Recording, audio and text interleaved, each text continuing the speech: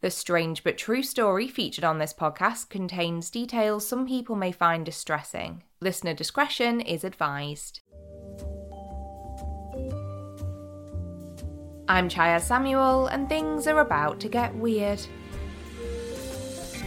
Hello, one and all. Welcome to another instalment of Things Are About to Get Weird. If this happens to be the very first time you're listening, this is a podcast dedicated to all things strange but true. You can expect everything from bizarre true crime tales and deep dives into unsolved mysteries to stories about the paranormal, supernatural, and otherworldly. You may stumble across an episode about a particularly wild scam artist or someone with an exceptionally odd life story too. There's a little something for everyone on this podcast, and I'm thrilled to bits that you're here. Now, today's episode topic is something I have personally known about for quite some time. It's a story that really affected me when I first heard it, and it's stuck with me ever since. One of our wonderful OG listeners, Natalie, mentioned it on our Facebook discussion page a few weeks back, and I couldn't believe I'd never thought to cover it here. And so today's episode is going to be all about the group of women who came to be known as the Radium Girls. A major warning before we begin that this story is heavy. There will be a few gruesome details, which, as you know, I do my best to not linger on, but it's also just incredibly frustrating. All of that said, I believe this tale is one that should never be forgotten. It's a dark and terrible slice of history, but the victims deserve to be remembered. So without further delay, let's get into the story. In the midst of the First World War, around 1916, a factory opened up in the city of Orange, located in the US state of New Jersey. On the surface, this doesn't appear at all unusual, especially given it was a time of war, as extra facilities were often needed to produce items required by the armed forces. But the New Jersey factory in question was something a little special, all thanks to the exciting new product being handcrafted inside. Glow-in-the-dark clocks and watches were a fascinating concept, both visually and practically. To soldiers in the trenches, they were invaluable, as it meant they were able to still tell the time in their dark dugouts. And the demand for this brilliant new invention was overwhelming. To help produce enough items to send to the front lines, hundreds of young women eager to help in the war effort flocked to the factory to work. Their task would be to paint the numbers and other details onto the clock and watch faces,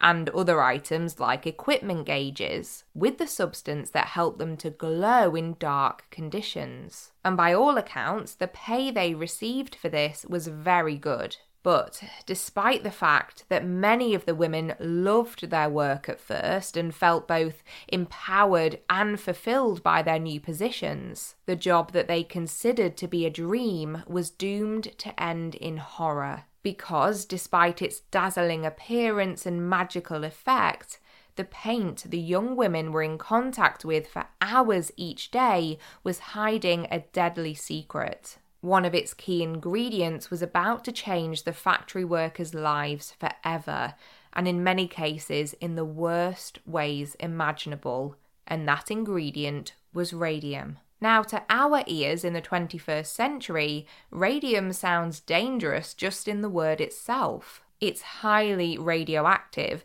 and conjures up images of that bright green highlighter glow that makes your brain think, that surely can't be safe. But in the early 1900s, it was used in a shocking number of everyday items, from the clock and watch faces I mentioned to things like certain toothpastes and cosmetics. It was even used in a small quantity in a drink called Radium, which was marketed as a tonic which could help cure all kinds of ailments. Essentially, according to radiation expert Timothy Jorgensen, people believed that because radioactivity released energy, that it meant this energy was safe to add to the human body to help relieve things like fatigue, for example. This assumption of safety couldn't have been further from the truth. but when you consider how radium was discovered, it's perhaps more understandable why this conclusion may have been reached. Allow me to take you back a little further to the year 1898, to the laboratory of Marie and Pierre Curie. For any chemists listening, please do forgive my layman's explanation of this next part.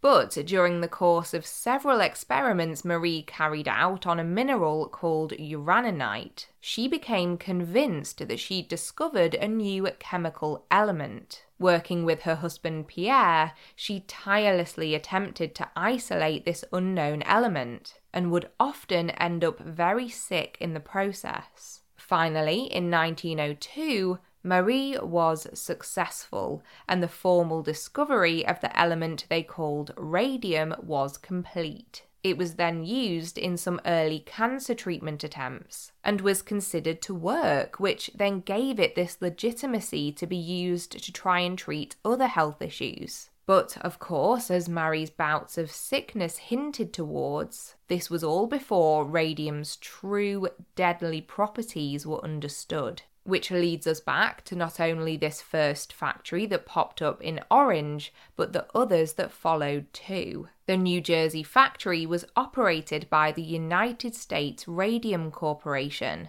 who were clearly eager to capitalize on the discovery that radium-infused paint had this glow-in-the-dark effect. But whilst the young women turning up to work at the factory were incredibly enthusiastic and ready to get started, they obviously had sensible heads on their shoulders, as the question of safety was something many of them raised immediately. Kate Moore, the author of the book The Radium Girls, summed up the company's response and reason for it perfectly in an interview with CNN, saying, "The first thing they asked was whether the paint was harmful, but the managers said it was safe," which was the obvious answer for a manager of a company whose very existence depended on radium paint. The thing is, the women had good reason for raising their concerns. During the process of working with large quantities of radium in their experiments, both Marie and Pierre Curie had experienced some unwelcome side effects. Marie suffered some serious burns from improperly handling it, and Pierre was convinced that if he spent too much time in the radium lab, it would end up leaving him blind. So if you're thinking, well, why on earth did it become an ingredient in a literal tonic that people were drinking, or the toothpaste they were using, that in itself is strangely fascinating. In simple terms, what radium did when it was consumed in these smaller amounts was give the illusion of improved health as it stimulated the body's red blood cells. Many people who would drink products like the Radithor tonic would feel amazing in the short term, but had no idea that they were gradually poisoning themselves with this incredibly radioactive substance. And because the element hadn't been discovered for long enough for studies to conclusively find that it was in fact dangerous even in small quantities, it seems to me that companies were prepared to turn a blind eye to the potential issues with radium and kind of hope for the best, at least when it came to the female employees. The male workers, who were dealing with larger amounts of radium at a time, were given lead aprons to wear to protect themselves from the radiation, but the women were given no form of protection whatsoever. And as we'll see, the consequences of this would prove to be dire.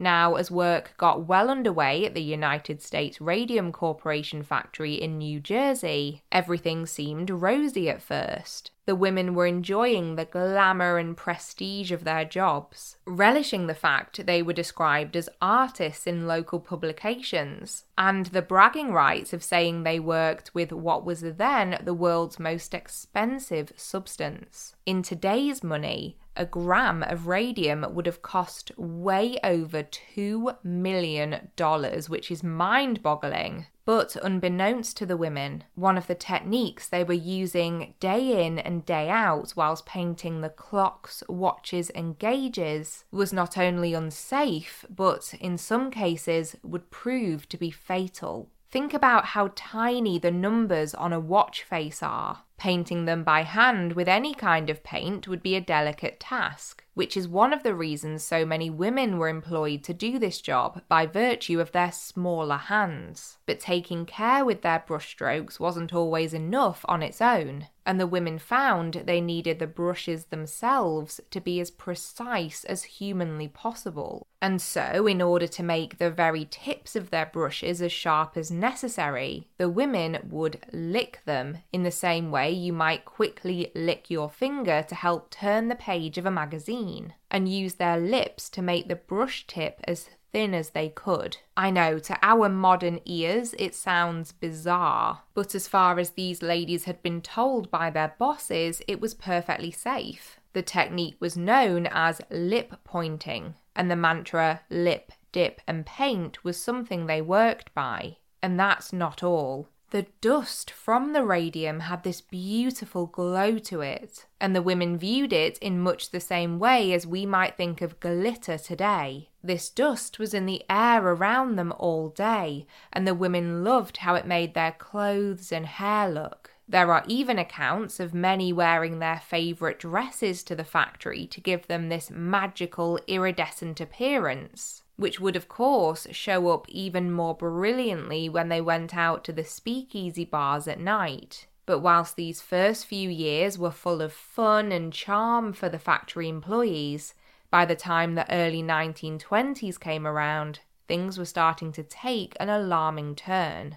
In 1921, one of the young employees at the New Jersey factory, Amelia Maggia, known to her friends and family as Molly, started to feel very unwell. She was incredibly fatigued and had begun experiencing the most horrendous toothache. If you've ever had bad tooth pain, you'll know it is truly the very worst. But I guarantee no dental issues most humans have ever encountered is close to what poor Molly had to endure. A warning that the next minute or so is going to involve some gory details, so do skip ahead if you'd prefer. After initially having a couple of teeth out, both she and her dentist noticed that the wounds at the extraction site weren't healing. With every extra tooth Molly had removed due to the pain she was in with them, excruciating ulcers would start to form, filled full of blood and pus.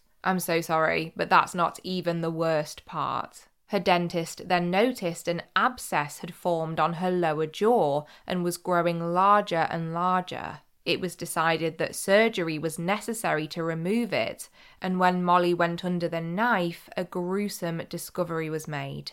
The bone in her jaw had been ravaged by the radium. It had been so severely eroded that when the dental surgeon touched the bone with his fingers, a section of it just crumbled. And just months afterwards, the rest of Molly's lower jaw had to be removed, and it's the kind of visual that doesn't bear thinking about. There are photos online of other people who suffered this same fate, which came to be known as radium jaw. But look them up at your own risk, as they are distressing to say the least. Tragically, on the 12th of September 1922, which was around a year after Molly started to feel ill, she passed away in terrible pain. Sources tend to differ on her exact age. Some say she was 22, some say she was 24 or 25 when she died, but we know that she was far too young.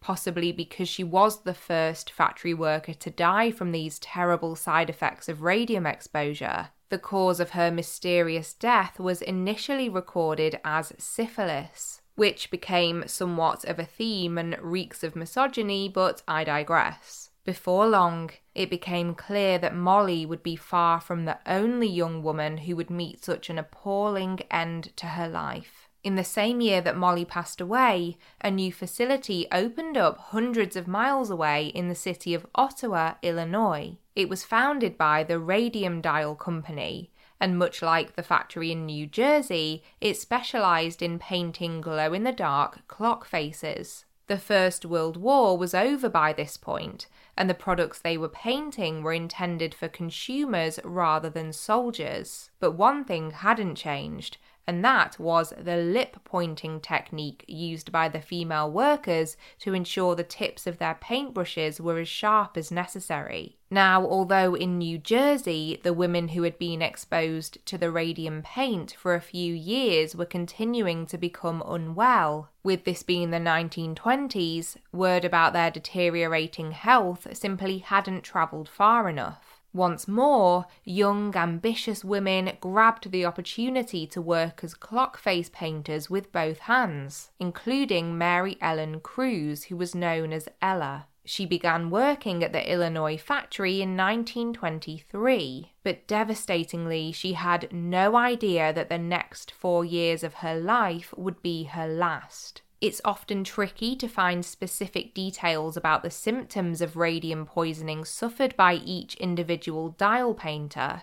but we know that the most common ailments included the catastrophic damage to the bones and teeth in the jaw we saw in Molly's case, cancerous tumours which would develop so rapidly that the women's limbs sometimes had to be amputated, terrible degeneration of the spine where the bone would effectively disintegrate, and ultimately the untimely death of a significant number of those afflicted, including the then 24-year-old Ella, who passed away on the 4th of September 1927. And in the story of the group who would come to be known as the Radium Girls, this year is very significant indeed. Although it was sadly too late for poor Ella in Illinois, back in New Jersey, a campaign led by a brave employee named Grace Fryer was starting to gain momentum.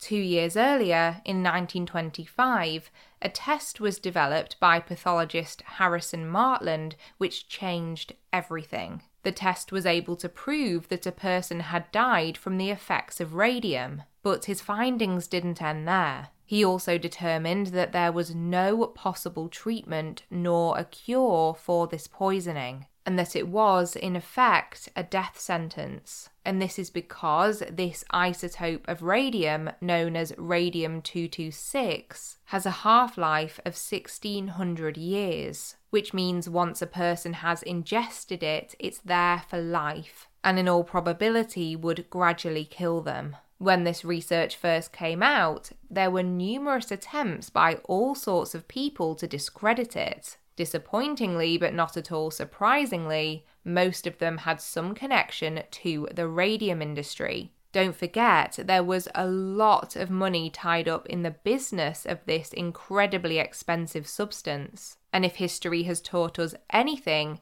it's that profit often comes before people. In the face of every suggestion or study in the early 1920s which indicated radium was dangerous, the United States Radium Corporation would dig up and present some evidence to the contrary, insisting that it was safe. And because of this, the dangers were never properly communicated to the workers, and the lip, dip and paint technique carried on. However, convinced that radium was the cause of her own illnesses, and after hearing about the Martland test, Grace Fryer spent 2 years finding a lawyer who would take on the case and fight for compensation for herself and the other female factory workers in New Jersey, including 2 of Molly Maggia's sisters. Some previous attempts had been made by other Radium Girls to sue their employers, but because of issues with lack of scientific proof prior to this test,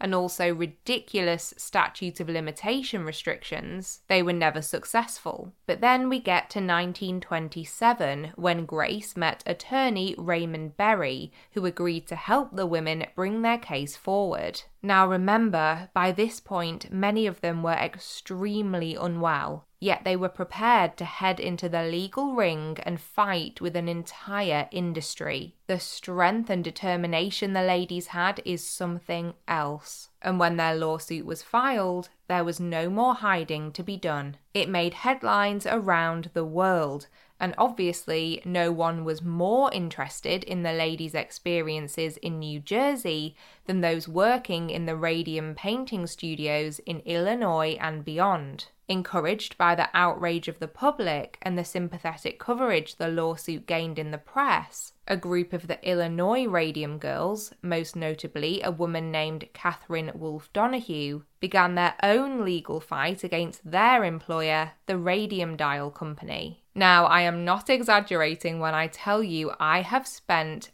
hours reading about these legal cases, and I don't know whether it's because of how long ago the proceedings took place or because it was all US based, but to me it all feels very involved and complicated. I'm going to give you the heavily abridged versions of what became of these cases, but if you're intrigued, I would definitely recommend diving deeper into the articles I'll mention at the end of this episode for even more detail. But here it is in a nutshell. In the New Jersey case, the 5 Radium girls who brought it forward ended up reaching a settlement where each would receive $10,600 for each year that they continued to live. Now, this was a far cry from the $250,000 each they had initially asked for, but the tragic truth of the matter was that they were all dying and time was running out. Despite the massive evidence that had been put forward, including the exhumation of Molly's remains, which confirmed it was radium and not syphilis which had killed her,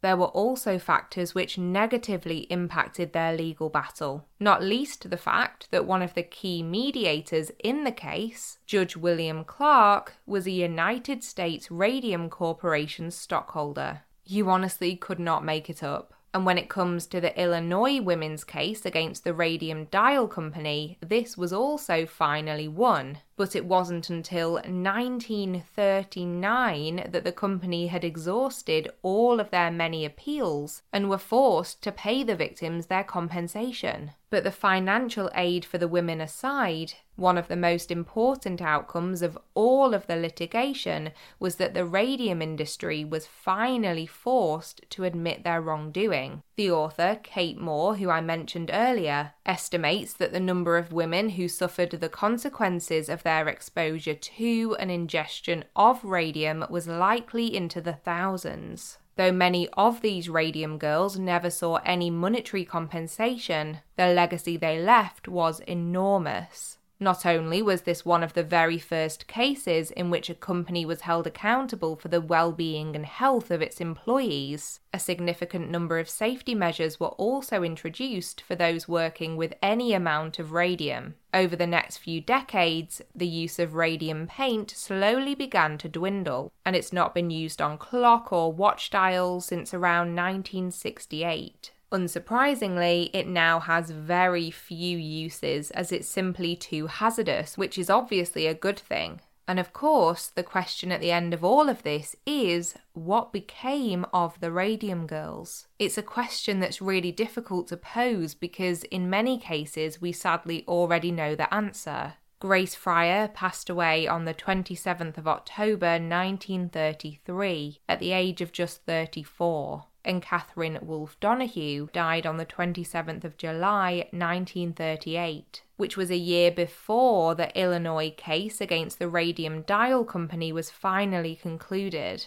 I'm sure you can understand why I described this case as frustrating in the introduction. So many people failed these women. And even when the opportunities came for them to do the right thing, it was so often far too little, far too late. But if there is one bit of good news I can give you, it's that some of the Radium girls did survive until later in life, albeit with some serious health issues. One of the very last Radium girls, a lady named May Keene, passed away in 2014 at the incredible age of 107. As a teenager, she had spent a few months working in a dial painting factory in Connecticut during the summer of 1924, but ultimately concluded that the job wasn't right for her. This decision almost certainly saved her life, although she did still suffer ill effects from this short stint at the factory. Before the age of 40, she had lost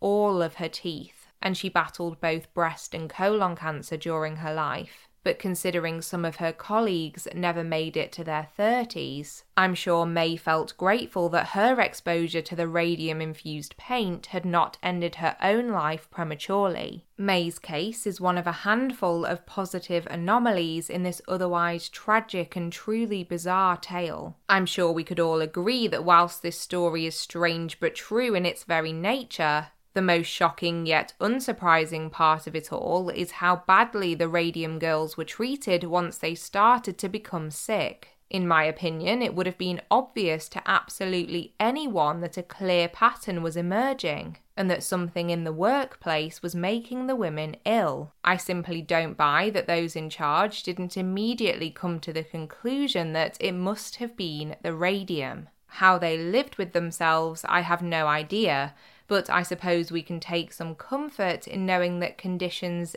did change after that final lawsuit was settled. I wanted to leave you with some information that made me really quite emotional when I read about it, and is a testament to how amazing the Radium girls truly were. During the Cold War period in the 1950s, many of the surviving women agreed to take part in clinical studies by scientists hoping to understand more about how radium affects the human body. Some of the examinations they underwent were very intrusive and must have been so uncomfortable for them, especially given all they had already been through. But these studies were vital in helping to develop the proper protocols for keeping humans safe from radium in the future. When people ask me why I'm so fascinated by history and strange historical stories in particular, I think going forward I'll use the Radium girls as my example to try and explain why remembering the past is so important. If the women hadn't fought back so hard via their court appearances, where many were too weak to even raise their hand to swear their oath before testifying, or volunteered for the studies in the 50s, we may not have understood the true dangers of radium for many more years. Their bravery undoubtedly saved hundreds if not thousands of lives, and they deserve to be remembered as heroes despite not asking for any of what happened to them.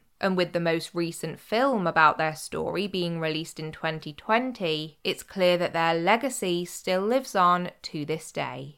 Oh my goodness, I know that was a heavy one, but I really do hope that you found this story interesting. As I mentioned, there are so many more details available to read about. It really is an incredibly complex and layered tale. But in the spirit of trying to keep the episode on a concise and structured path, I didn't quite get to everything. A big thank you again to Natalie for reminding me to cover this topic. I really appreciate it. I'll be giving you a quick rundown of the sources I used, which helped in my research for today's story in a moment, so do feel free to go and do some further reading. But first, it's that time once again. Here's our outro feature, Weird Media. So this Weird Media recommendation is a bit strange in the sense that I'm taking a bit of a risk in saying how great it really is. And that's because I haven't actually finished it yet. In fact, as I'm recording this, not all of the episodes have even been released. But you know when you stumble across a new TV show and you are hooked in after the first 5 minutes? That is exactly what happened to me this past week. And the TV show in question is called Silo. It's on Apple TV, and my husband actually binged the first few episodes before stopping and telling me I had to catch up because I would love it too. So I did, and then once we were at the same point, we started to watch it together. And I think we're up to episode 6 or 7 at the moment. Based on what I've seen so far,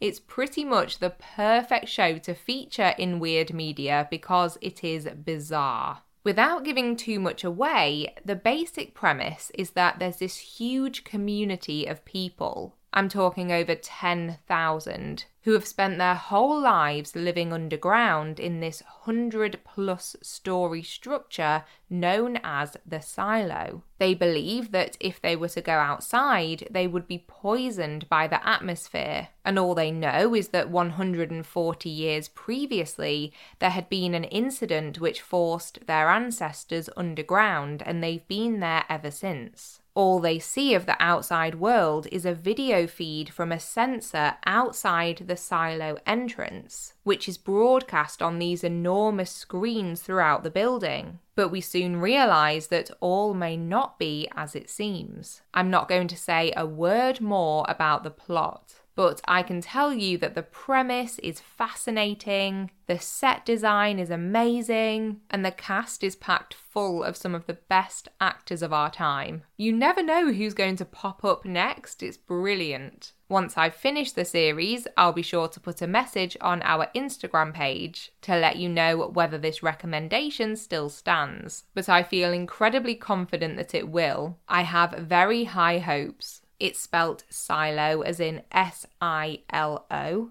and I believe new episodes come out every Friday, so it's well worth checking out if you're looking for a new show to get your teeth into.